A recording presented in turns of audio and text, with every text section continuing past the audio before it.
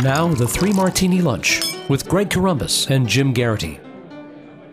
And my name is Greg Knapp. I'm in for Greg Knapp. You can find out more about me, free gift, gregorybknapp.com, and a new podcast out. It's all in the show notes. And we've got Jim Geraghty, as always, the senior political correspondent of National Review. He loves for you to check him out on Twitter, at Jim Geraghty. That's also in the show notes. And today we're brought to you by NetSuite by Oracle. This is the Three Martini Lunch. We will start with the good. Tulsi Gabbard going off on Kamala Harris and on her record as a prosecutor. Some people were wondering if some of these things that used to be good as a prosecutor, being tough on crime and some of these other things, have turned into negatives for especially the progressives in their party. And let's give just a little bit of the audio, and then we'll get into what we think of this. Here is Tulsi Gabbard and Kamala Harris. Now, Senator Harris says she's proud of her record as a prosecutor and that she'll be a prosecutor president, but I'm deeply concerned about this record. She put over 1,500 people in jail for marijuana violations and then laughed about it when she was asked if she ever smoked marijuana. Ooh. She blocked evidence. She blocked evidence that would have freed an innocent man from death row until the courts forced her to do so. She kept people in prison beyond their sentences to use them as cheap labor for the state of California. And she fought to keep cash bail system in place that impacts poor people in the worst kind of way.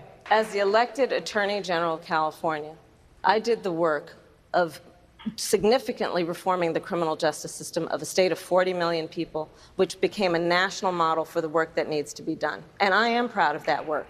And I am proud of making a decision to not just give fancy speeches or be in a legislative body and give speeches on the floor, but actually doing the work of being in the position to use the power that I had to reform a system that is badly in need of reform. That is why we created initiatives that were about reentering former offenders and getting them counseling. It is why, and because I know that criminal justice system is so broken, that I am an advocate for what we need to do to not only decriminalize, but legalize marijuana in the United States. The bottom line is, Senator Harris, when you are in a position to make a difference and an impact in these people's lives, you did not. And worse yet, in the case of those who were on death row, innocent people, you actually blocked evidence from being revealed that would have freed them until you were forced to do so. There is no excuse for that. And the people who suffered under your reign as prosecutor, you owe them an apology. Let's start with the beginning. Tulsi Gabbard just takes her down with a factual attack, one by one. And Harris's response is not to really respond to those, but to kind of muddy the waters. What'd you see there? I think Tulsi Gabbard had a pretty good first debate. She really ate her Wheaties heading into this one. And, people might say, why is this a good martini? Well, look, right of center guy, we don't have a lot of people who are necessarily rooting for in this debate, but it is good to see Kamala Harris getting held accountable for the less flattering parts of her record as prosecutor. And honestly, I don't even think these are necessarily terribly controversial aspects of criminal justice reform. The blocking of evidence that for the guy on death row was a DNA test. He wanted one. Kamala Harris's office said, no, we don't want to give you one. Subsequent to Kamala Harris leaving office, he got it. And lo and behold, the guy was innocent. That's not a right or left issue. That's just bad.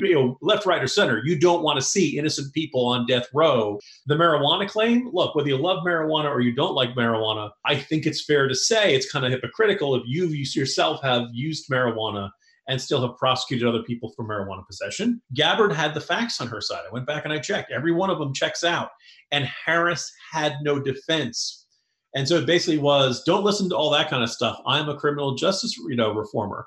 And, and then the best part, smelling blood in the water, the surfer Tulsi Gabbard went after her again. And I think that did real damage to Kamala Harris, because Kamala Harris's whole central issue is, I am the tough prosecutor who's on your side. All of a sudden, what's left? What's the appeal of Kamala Harris if in light of all this? That's a great point, Jim. And then she goes into, I don't just give fancy speeches. And she's trying to focus on that she was a prosecutor. And then she says the favorite one here is when she talks about, how are you going to respond under fire? I think you can judge people by when they are under fire. And Tulsi Gabbard was on the battlefield in Iraq.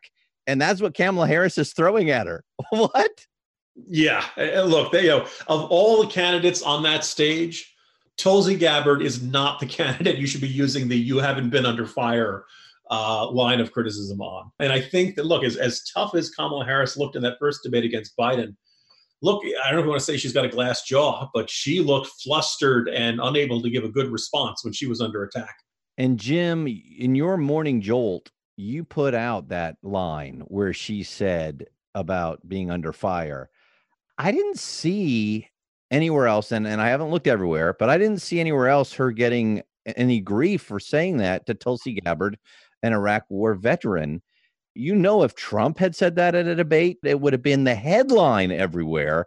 And it's just another example of how the other Democrats in the media kind of cover for these other Democrats. And look, I think it's safe to say Kamala Harris is the kind of candidate that a lot of, not only just members of the media, but I think, you know, Democratic Party officials and kind of the punditocracy and all those kind of folks, I think they like her. You know, the background, the being a woman, being from California, the most populous state, you know, that she hits a pro, and that's fine. You're able to like who you like, but this means that, you know, just as when Beto O'Rourke sounded like a goofball in 2018, you know, everybody kind of averted their eyes. Kamala Harris just said you haven't been under fire to the only war veteran up on that stage, and nobody's talking about it. And a lot of people still were saying last night they thought Kamala Harris had won the debate, which struck me as really, you know, astounding.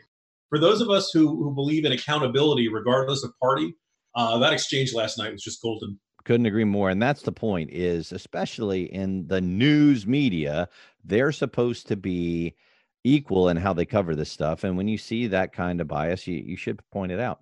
That is Martini number one. And as we said, today we are brought to you by NetSuite by Oracle. Now, if you don't know your numbers, you don't know your business. But the problem that growing businesses have that keeps them from knowing their numbers is their hodgepodge of business systems. They have one system for accounting, another for sales, another for inventory, and so on. And it all turns into a big, inefficient mess, taking up way too much time and way too many resources. And that hurts the bottom line. Introducing NetSuite by Oracle, the business management software that handles every aspect of your business in an easy-to-use cloud platform, giving you the visibility and control that you need to grow. With NetSuite, you save time, money, and unneeded headaches by managing sales, finance, accounting, orders, human resources, all of it instantly, right from your desktop or phone. That's why NetSuite is the world's #1 cloud business system. And right now, NetSuite is offering you valuable insights with a free guide, 7 key strategies to grow your profits at netsuite.com/martini. That's netsuite.com/martini to download your free guide, 7 key strategies to grow your profits. One last time, it's netsuite.com/martini. All right, now it's time for Martini number 2. It's the bad one, where Joe Biden and Cory Booker went at it. And Biden went after Booker on how he handled crime in his city as mayor. By the way, Jim, this was part of the most tweeted moment of the debate last night. So here's a little bit of the audio. Number one, the bill he talks about is a bill that in our administration we passed. We passed that bill that you added on to. That's the bill, in fact, you passed. And the fact of the matter is, secondly, there was nothing done for the entire 8 years he was mayor. There was nothing done to deal with the police department. Mr. Vice President, there's a saying in my community, you're dipping into the Kool-Aid and you don't even know the flavor. You need to... And so there was a little bit more in detail there where Biden really did take him chapter and verse through a frisking policy that they took from New York that was controversial because it had a larger proportion of young black males being frisked. There were a lot of investigations on whether that was lawful. The Justice Department was coming after them, saying that they were being racist in the way they were doing it, all kinds of stuff. And Booker gets out of it with a Kool-Aid reference. What? Yeah, I suppose, you're dipping into the Kool-Aid is the Newark version of, that dog won't hunt, as they used to say in Texas politics. But yeah, and look, got a lot of applause. Everybody was folksy. Everybody's like, oh, you tell him, Cory. But he never really addressed the 3 criticisms that Biden had laid out earlier. And I went back and checked this one last night. And this, too, was all accurate. Cory Booker did campaign on zero tolerance when he was mayor. He did enact a stop and frisk policy, and he did hire as the commissioner of police in Newark the guy who had been deputy commissioner of the NYPD under Giuliani hired in 2000. Now, keeping in mind, I don't think there's anything necessarily wrong with this deputy commissioner. Crime went down in Newark while he was commissioner. Crime went down when he was in New York at the NYPD. It's a little bit of a guilt by association there, but Booker didn't address any of this. And it was basically this very folksy way of saying, you don't know what you're talking about, Mr. Vice President. That, to me, struck me as a very frustrating dodge. Biden did a version of what Gabbard had done in that other issue. And, but Cory Booker had exactly the right kind of folksy response to kind of diffuse it. And like you say, I don't think it was quick-witted at all. I think it was a memorized response that he was just waiting to use on whoever attacked him. If it went a little bit deep into the weeds, that's what he was going to use as his get out of jail free card. And unfortunately, there are a lot of people that love that stuff more than they do the actual facts and the truth. Yeah. And I know it's the beginning in my community. So it was kind of this sense of, hey, I'm part of this community and you're not going to understand this, Mr. Vice President. Greg, I suppose the equivalent for me would be to say, coming from the suburban New Jersey mall rat comic book and Star Wars geek community, pal, you think you're Boba Fett, you're not even a Jar Jar Binks. Oh, man, that hurts. I understand that. That's probably bad, too. I wanted to get to what you were just saying about the facts, because I think Joe Biden and Bill Clinton and everybody who signed on to the crime bills a couple decades ago are getting a bad rap, because when you talk about the whole crack cocaine and powder cocaine and the rules, the laws that were put into place, it was in the Black communities that were getting decimated by crack cocaine, where Black leaders and Black pastors were begging Congress to increase the penalties for crack dealers and crack users. And when they put those laws in, and they did have crime go down. Crime's been going down every year since the 90s until very recently. Violent crime had been going down, and people can get upset about more people in prison, but the facts are that violent crime had been going down. We can, you know what I mean? If not historical revisionism, then let's say historical airbrushing. Because in the, head from the 70s, particularly in the 1980s and well into the 90s, people were really concerned about violent crime. And that all of these tough on crime measures, first of all, they're all phenomenally popular across the board. There's a reason Democrats were embracing what had traditionally been considered a Republican approach of get tough on crime. The voters supported it. Yeah, there are some costs to that policy, right? You do take somebody who's, in their teenage years, maybe they joined a gang, they're in a bad community, you put them in jail, and you take away other avenues from them, right? You've given them a conviction, and now it's going to make it harder for them to get a job later on in life. There's very strong arguments, I think, to be made for things like anti-recidivism programs in prisons and things like that. But everyone seems to act like these tough on crime policies came out of nowhere, and they didn't. People used to not be able to go into Central Park at night, right? I grew up, as I mentioned, in New Jersey. So I remember when Bernie Goetz was shooting people on the subway, and there was this attitude that he was some sort of vigilante hero, right? I mean, there was this, real deep-rooted fear of crime. Now, did that lead to some policies that probably had some unforeseen consequences? Sure. But, Cory Booker really wants to make it sound like Joe Biden's tough on crime career was this, irrational, out of nowhere, completely unjustified approach to the issue. And I don't think that holds up in the light of, actual history. Yeah, and that it was racist. That's the big thing, no doubt. Oh, beyond policies of your record, I just wanted to ask your opinion on this, Jim. I know some people say being presidential doesn't matter anymore in the era of Trump, but I disagree. I think you need to look presidential. I don't think Cory Booker looked presidential to me last night. I mean, he looks too rehearsed. He looks like that door-to-door salesman, that would start with his script, and if you interrupted him, he had to start over, because it was memorized, and his eyes get too big, and he looks a little panicked. That's what he reminds me of. Yeah, it's very interesting. When I did a series kind of profiling a bunch of the Democratic candidates, and one of the things I went back in 2000, then Newark Mayor Cory Booker spoke at the Manhattan Institute. It's a conservative think tank up in New York City, particularly focusing on urban policy. And he gave a speech promoting vouchers and school choice and criticizing establishment Democratic political machines in big cities. Wow.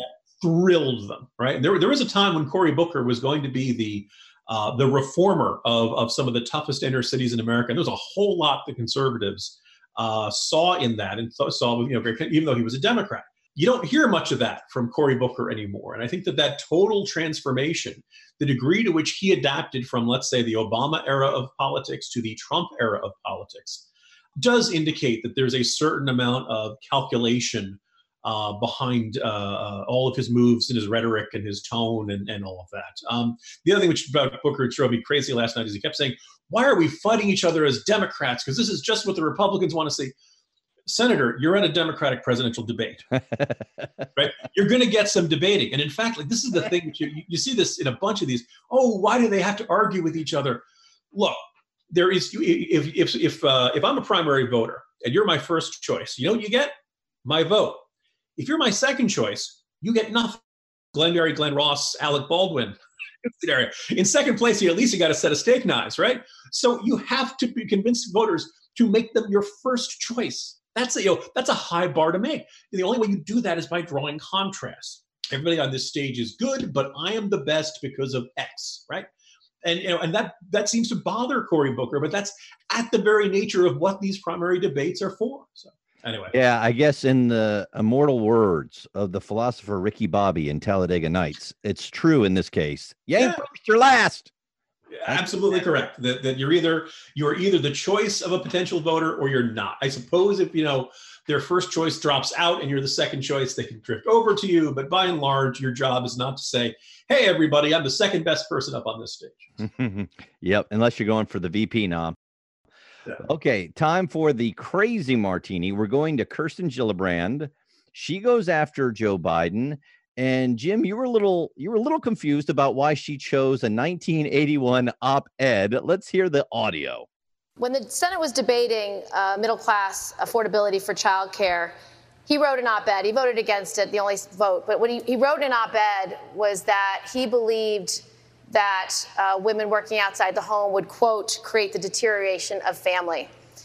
So under Vice President Biden's analysis, am I serving in Congress resulting in the deterioration of the family because I had access to quality, affordable daycare?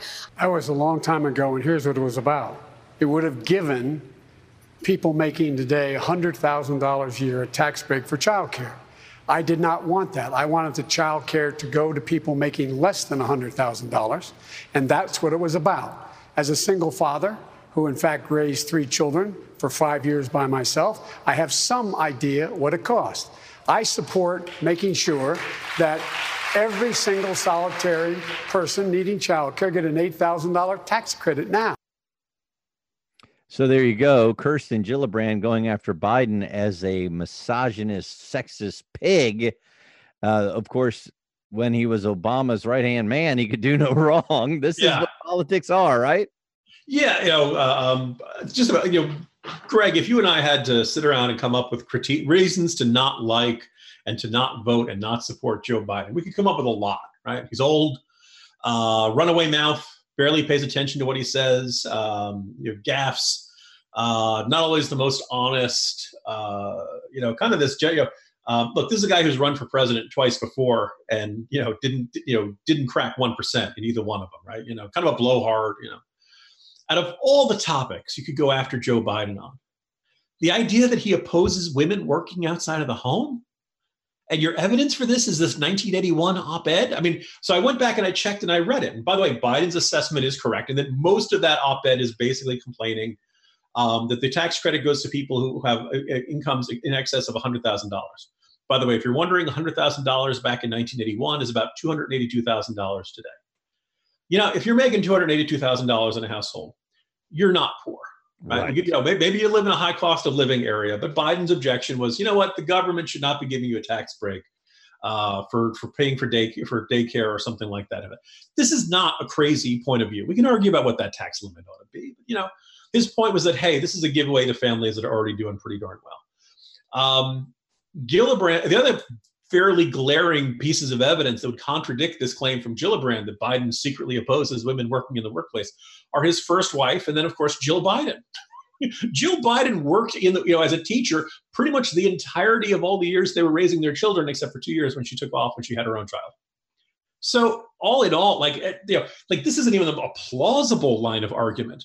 And then, of course, Biden nukes her by citing a trip they had both taken to Syracuse University earlier in the year. And she says, you talked about how great I was at defending women's rights.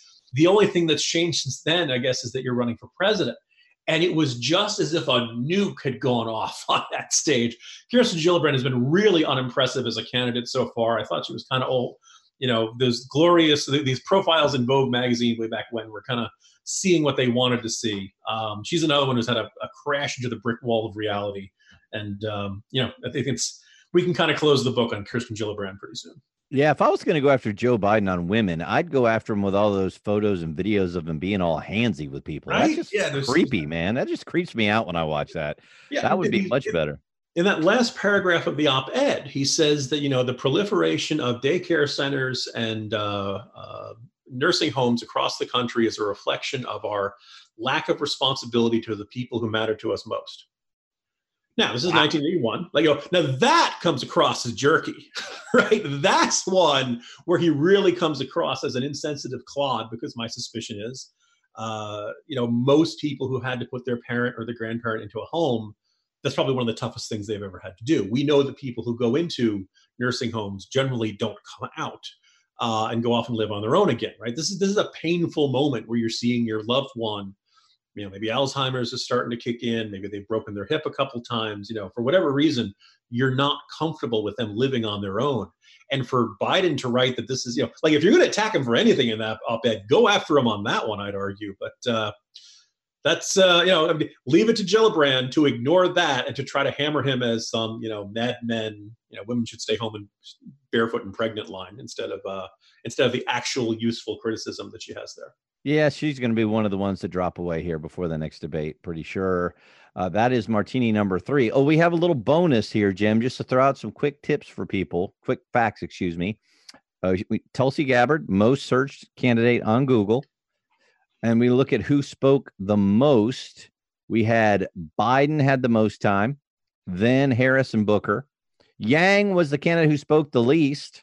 And I actually kind of like listening to him as a business person, just to see what a Democrat business person would say. Bill de Blasio and Castro were in the bottom 3. And then how many Trump mentions? Michael Bennet mentioned Trump the most at 10. Cory Booker and Kirsten Gillibrand tied at 10.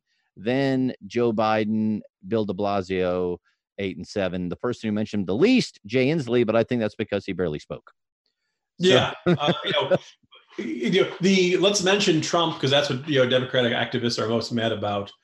I think there's a law of diminishing returns after the first dozen mentions.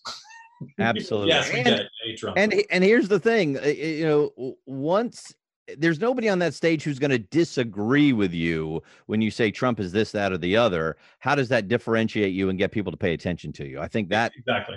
Yeah. The name of the game is differentiation. But anyway. All right, there we go. Another debate in the books. And not too soon, thank goodness. It's very hard to watch all 3 hours of that. So I want you to thank Jim for doing that for us and writing about it. Thank you, Jim. Jumping on that grenade. All right, that is the 3 Martini Lunch. My name is Greg Knapp, in for Greg Columbus. Jim Geraghty, senior political correspondent, National Review. Links to everything we do in the show notes. Brought to you today by NetSuite by Oracle. We'll see you again next time.